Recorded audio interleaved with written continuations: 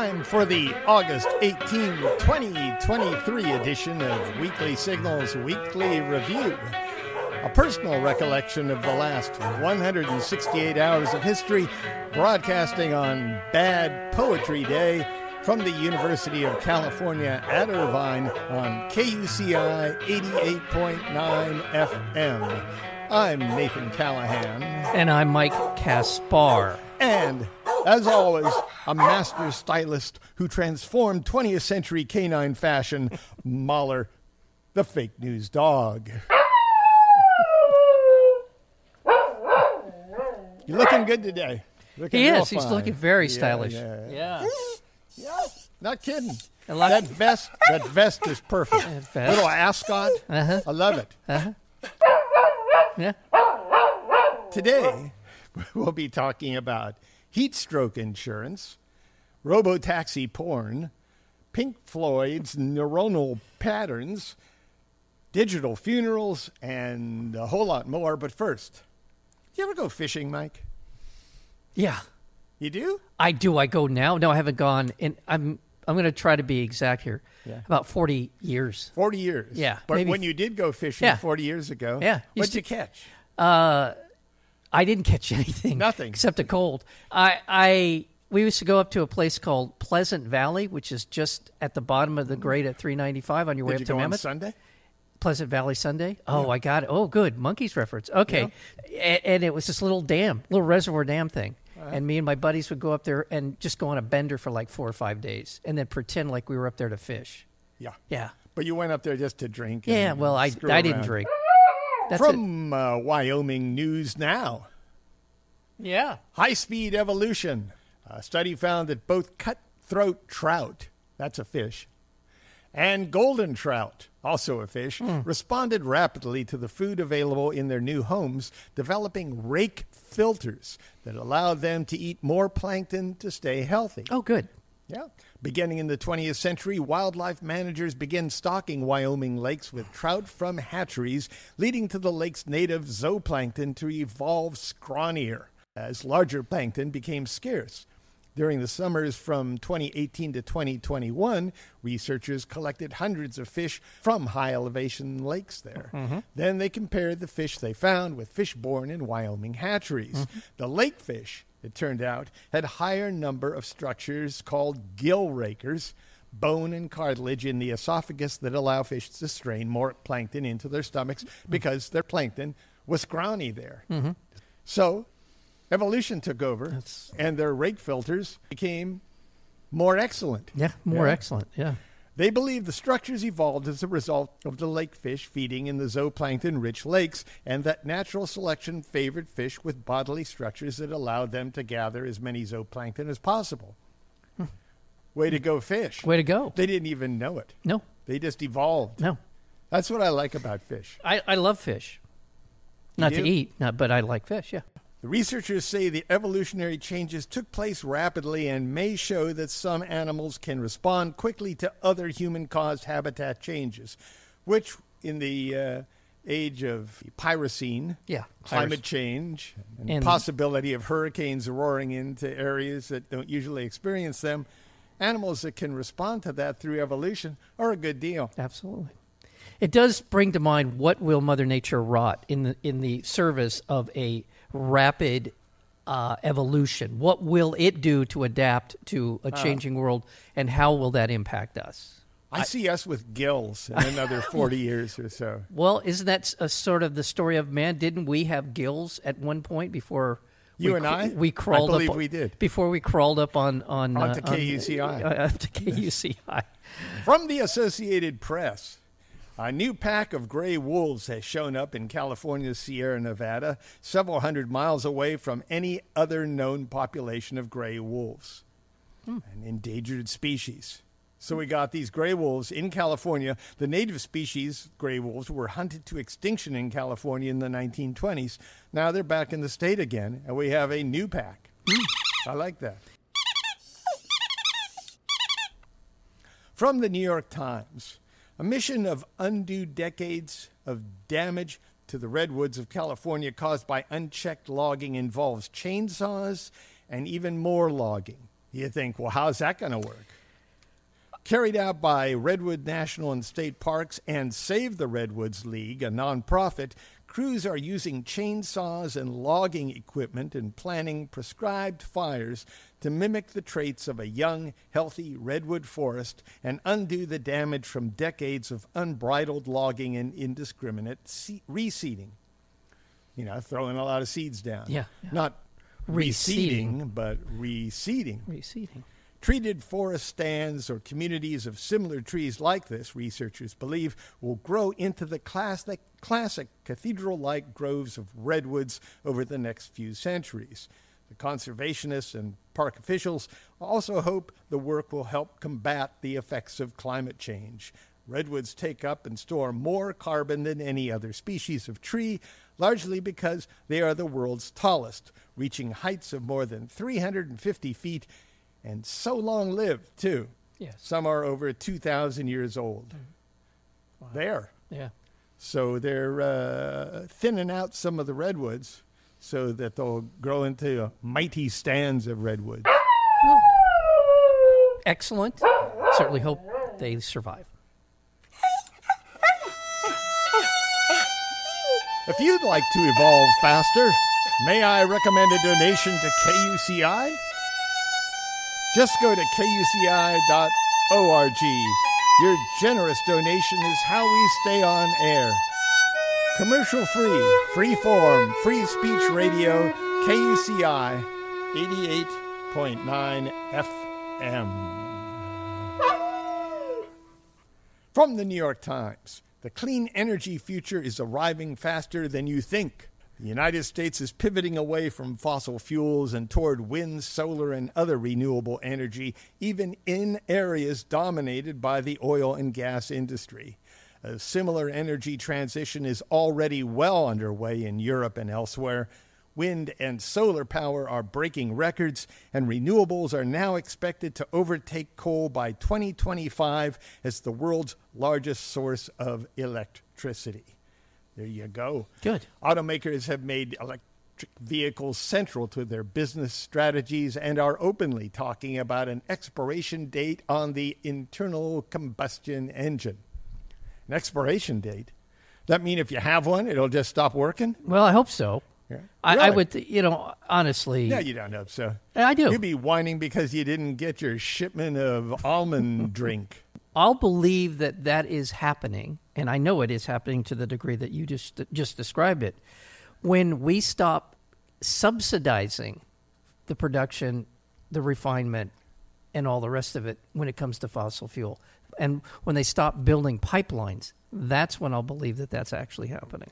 What I said is actually happening, but you don't think it's happening enough. Yeah. Quickly enough, and all that, yes. Heating, cooling, and cooking, and some manufacturing are going electric. As the planet registers highest temperatures on record, governments around the world are pouring trillions of dollars into clean energy to cut the carbon pollution that is broiling the planet. However, in the U.S., dozens of conservative groups organized by the Heritage Foundation have created a policy playbook, should a Republican win the 2024 presidential election, that would reverse course on lowering emissions, dismantling nearly every federal clean energy program, and boosting the production of fossil fuels. You got to wonder what these guys are about, you know? Greed. It's just there's no other explanation except just greed. I think there's a degree of religious stupidity in there. I think there's this blind faith that God's going to come down and save us all no matter how badly we F up. Yeah. And that we, human beings, are shepherds of the kingdom of the earth. Well, if we'd act like shepherds, that would be cool. Yeah, exactly. But we're acting like jackasses. Right. To add injury to insult, while energy systems are changing fast, so is the climate. It is far from certain whether the United States and other polluting countries will do what scientists say is necessary to avert catastrophe. Stop adding greenhouse gases to the atmosphere. And by 2025 at the very latest. All of the investment so far has slowed the pace at which emissions are growing worldwide, but the amount of carbon dioxide pumped into the atmosphere is at record levels. And that's what you're referring to, I Yeah, think. and it brings to mind, in addition to what you described, Nathan, the idea that it's costing us now so much money in terms of the disasters, the natural disasters that are occurring because of climate change. And there's a report that last year we had over 15 disasters here in the United States that cost over $1 billion. So far, they have tallied more than 15 individual weather and climate disasters that cost at least $1 billion in repairs. So far, in 7 months, we're going to end up spending $40 billion cleaning up natural disasters. Well, that's going to happen for a long time now. We've already primed the pump, and they're just going to keep coming at us. Yep. Which brings to mind Hurricane Hillary, spelled with one L, not with two. So it's a different Hillary down there. And Hillary's coming this way. Yeah. They're not even sure exactly which direction it'll be headed, whether it will go out into the Pacific. Yeah. It could even focus in Arizona. Could make a hard right there as it's going up. Or it could come into Southern California. They're expecting maybe 8 inches of rain in some places, probably 2 inches down here, but God knows what will happen. We could get nothing. It could clear out completely, and they recognize that as a possibility. Yeah. Well, is this new? I mean, I've heard in the past of rumors of hurricanes coming our way, but very rarely I can't remember an actual hurricane touching down in Southern California. One of this nature happened in 1939. Okay. After that, similar August tropical storms. Monsoon-ish kind of things. Remember, it hasn't happened yet. Yeah, We're just fortunate to be living in an era where we can predict when things will happen, but often our predictions go off. So next week we'll know a lot more about it. Yeah. Right now, not so much. We're just hoping it doesn't cause a bad situation for people. I was thinking today, maybe we could fine-tune this storm so it just gave us enough water that we'd all be happy. Exactly. From Mother Jones, big farming operations may take out insurance to protect against record heat that kills crops, and retail companies may buy a policy to hedge against a decline in foot traffic on scorching days. But ordinary people like you, me, and Mahler, whoa, basically don't want or need financial protection against heat. No, we don't. No. Insure ourselves against passing out in the heat. But now, maybe we should. But now on Sumitomo Life's mobile app, a customer can pay about 70 cents for a one-day heat stroke policy that kicks in at 10 a.m. So if you get heat stroke at 9:59, you're out of luck.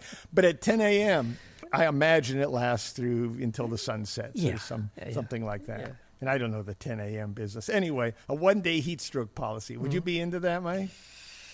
You got a mobile app right there. Yeah, it's 70 I got a mobile cents. app. Yeah, all of a sudden 70 cents goes to Nakashima or whatever you said. The Sumitomo Life apps. You know, I think after a couple of days of severe heat, and I knew it was coming the next, I might. What did they give you? Yeah, that was my next question. If you pass out. Did they airdrop some water and some? No, they just give you some money later on to cover your expenses. Okay. No, then it's not worth it. Meanwhile, a charitable foundation launched an insurance program for Indian workers against lost wages due to heat, and an experimental new insurance policy emerged to protect British farmers against heat stress in cattle. Oh. So if you have, you don't need to have a massive herd. You can just have a few cattle out there. You buy an insurance policy for your cattle. Now, that makes sense. When the insurance companies are trying to make money off a climate crisis, I think that's pretty much a good sign that it's real. From Axios, in the first ruling of its kind nationwide, a Montana state court decided in favor of young people who said the state violated their right to a clean and healthful environment by promoting the use of fossil fuels. The court determined that a provision in the Montana Environmental Policy Act has harmed the state's environment and the young plaintiffs by preventing Montana from considering the climate impacts of energy projects. The ruling, which invalidates the provision blocking climate consideration, also represents a rare victory for climate activists who have tried to use the courts to push back against activities that are harming the planet. 3/4 of the approximately 100 ongoing or concluded cases were filed before courts in the United States. Though the cumulative number of climate cases around the world has more than doubled in the last 5 years, youth-led lawsuits in the U.S. have faced an uphill battle. Already at least 14 of these cases have been dismissed. But of the international cases that have been decided, more than half have had outcomes favorable to climate action. The Montana case will face an appeal to the state Supreme Court. Well, good on these kids, good on their attorneys, good on all the people that are at least bringing some measure of possible accountability to this. I don't know exactly how this is going to play out, but it is a good development, and I'm glad on the judge for ruling the way that they did in this case. From Green Matters, Guy Walton, a meteorologist who previously worked for the Weather Channel, has begun naming significant heat waves after major oil companies. Walton created 5 categories of heat waves, with categories 3, 4, and 5 qualifying for a fossil fuel company name. The heat wave that baked much of the U.S. Southwest in recent weeks, helping bring a record-breaking string of days over 110 degrees Fahrenheit to Phoenix, has been named Heatwave Chevron.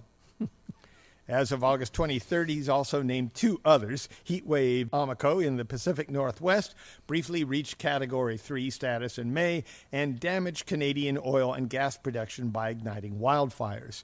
Heatwave British Petroleum, there you go, reached Category 4 status and baked Texas, parts of the Southwest, and Mexico in June. You're listening to KUCI 88.9 FM, Irvine, California. Visit us on the web at kuci.org, on Facebook at facebook.com/KUCI 88.9, on our Tumblr blog at kuciradio.tumblr.com, and on Twitter and Instagram at KUCIFM.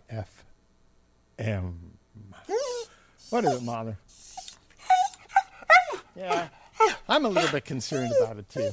Sometimes we're flippant about things. But yeah.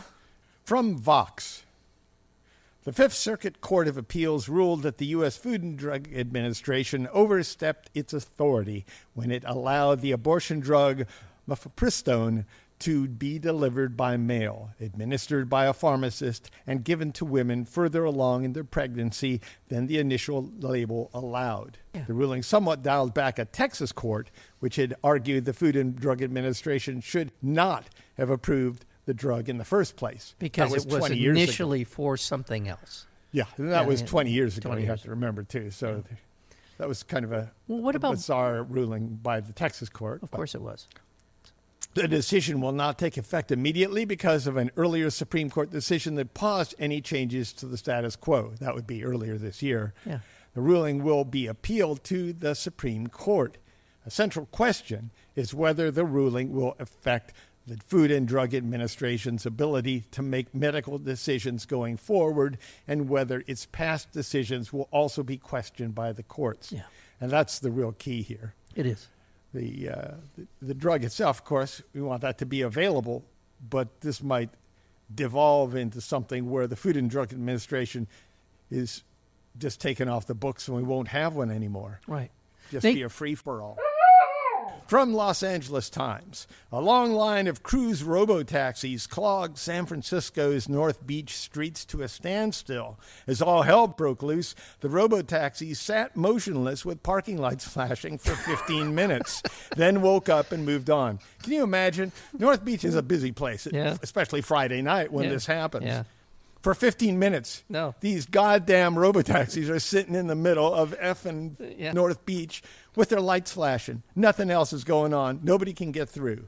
Aaron Peskin, who represents North Beach on the San Francisco Board of Supervisors, fears what could happen when a major fire or other life-threatening emergency breaks out with robotaxis blocking the way. Yeah. No kidding. Just last week, the California Public Utilities Commission voted 3-1 amid great public controversy to allow a massive robotaxi expansion. The vote allows General Motors Cruise and Google's Waymo to charge fares for driverless service and to grow the fleet as large as they like. City officials in San Francisco, from the mayor's office down, have been fighting the move, with officials saying the robotaxi industry needs to fix problems that endanger the public first before expanding the business. Yeah. No kidding. Yes. The city's fire department has logged more than 55 cases of robotaxis interfering with first responders. Fire department, 55 cases of robotaxis blocking their way. Yeah. And how has that impacted the places that they were supposed to be? Now, there's your lawsuit. There's my lawsuit. Yeah. Get me an attorney. Yeah, that's Mahler's lawsuit. He's pissed off about it. From the San Francisco Standard. Shut up, Mahler. From the San Francisco Standard. As autonomous vehicles become increasingly popular in San Francisco, some riders are wondering just how far they can push the limits, with no front seat driver or chaperone to discourage them. Sex in driverless vehicles is an option. Yes. The Cruise Origin seats 6 adults facing one another. We record video inside of the car for added safety and support, Cruise states on its website. So they're recording this stuff for added safety and support. Apparently they're not doing it to report on any of it, because so far all they've done is confirm that there's sex on their robo-taxis. Get me Pornhub on the phone right now. I think I have an idea. Well, it's already in production, Mike. Robo-taxi porn is already happening. Oh, my God. As far as getting loaded in vehicles, the state vehicle code is pretty clear on that front. Or really not really clear. Drivers and passengers are prohibited from drinking alcohol, smoking marijuana, or possessing open containers of either substance in cars while on public roads. However, a loophole exists under California law, which states that open container laws do not apply to passengers in a bus, taxi cab, or limousine for hire, which Cruise and Waymo apparently are. Yet, even though that exists, Cruise has cracked down on users its cameras have caught drinking in its vehicle. Okay. So there you go. Crack down on the drinking. They're down on that. Yeah, they don't want people to drink. Maybe they're okay with the sex. I don't know. But what I'm thinking is, I don't like what's going on with robotaxis. Yeah. They're coming on too strong. Exactly. They're making things dangerous. Maybe the best way to ban these things and chill this out a little bit is to have sex in them. But they don't get upset about anything else. You can burn up the effing planet. Nobody gets upset. Right. But if you take your dick out, people lose their minds. I'm not encouraging people to do this. I'm just saying, if you don't want robotaxis, maybe you ought to have sex in one. Can you envision the name of a robo-taxi company that specialized in allowing people to have sex in their vehicles? Can you think of a name that you might want to call? Let's think about that for a second. What about Hordash? Okay, there you go. From Grist. E-bike batteries are sparking dangerous fires. You know that? What? E-bike batteries. Oh, God. Are they really? Sparking dangerous fires. One fire burned down homes and businesses in the Bronx in New York City in March. Another blaze at an e-bike store in Manhattan killed 4 people in June. Oh, my God. This is serious now. We're getting the serious face on.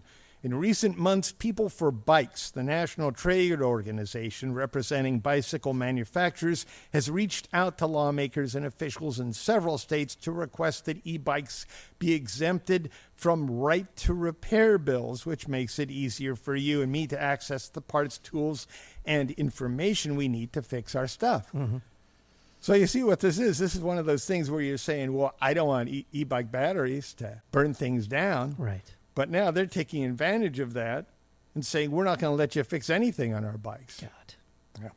The industry claims it's a matter of safety and that people without the proper training should not attempt to repair e-bikes, especially not the batteries. But for the e-bike industry to be sustainable over the long term, e-bikes also need to be repairable. Yes. Because I imagine those batteries are very expensive. Yeah. And the bikes are expensive. I don't think you can get a decent e-bike for under $1,500. I don't think that's even feasible at this point. So they're expensive. In the meantime, you can recycle your e-bike battery at Call to Recycle. You can find out more about this at calltorecycle.org. So if you have a battery, that's probably the one thing you don't want to try to repair. Yeah. But if you're recycling the battery, that's a good thing. Maybe we can work out a deal where when you recycle a battery, they give you one that's been upgraded. Yeah. That's a recyclable one. I hope they're building batteries that allow that as an option that they can be recharged. From Science Magazine, the Mütter Museum, a 19th century repository of medical oddments and arcana at the College of Physicians of Philadelphia, attracts as many as 160,000 visitors a year. Among the anatomical and pathological specimens exhibited are skulls corroded by syphilis, spines twisted by rickets, skeletons deformed by corsets, a two-headed baby, and a liver that joined the original Siamese twins, Cheng and Eng Bunker.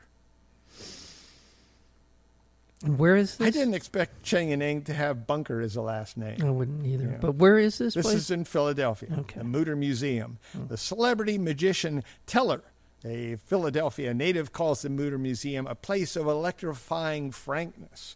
We are permitted to confront real, not simulated artifacts of human suffering and are, at a gut level, able to appreciate the epic achievements of medicine, he said. But like museums everywhere, the Mütter is having an identity crisis. The problems begin in February when devoted fans of the Mütter's website and YouTube channel noticed that all but 12 of the museum's 450 images and videos had been removed. According to the new museum staff, the clips, which had amassed more than 13 million views, were being reevaluated to improve the visitor experience by tasking 13 unnamed people, medical historians, bioethicists, disability advocates, and members of the community to ensure that the online presence of the museum was appropriate. Blowback was furious. An online petition garnered the signatures of nearly 33,000 Mütter enthusiasts who insisted that they loved the museum and its websites as they were. The results of the Mütter staff report on appropriateness will be released this Labor Day. Well, appropriateness is such a that's what I mean. word. Such a fungible word, and yes, you're right. Fungible? Yeah. I like that. Yeah. Fungible word. There are things that are appropriate to some people in some situations that are not appropriate to others. Exactly. And it's discouraging when we all have to have the same degree of appropriateness governing what we're able to do and see. Right. Just don't go there. Just don't do the thing that you think would bother you to the point where... I hear there's a couple of incidents where some folks were like brushing the teeth of a skull, and that enraged some people. Okay. All right. But, it's a skull. I've offered my skull to a lot of people. I figure when I'm gone... It's a skull. It's a skull. And it's pretty cool. I'd love to have your skull, Mike. Thank you. Yeah. I appreciate that. There's a lot of people's skulls I like. Very small. Yeah, I know. Yours would be... Very small. From Science Daily. The scientists have trained a computer to analyze the brain activity of someone listening to music and, based only on those neuronal patterns, recreate the song.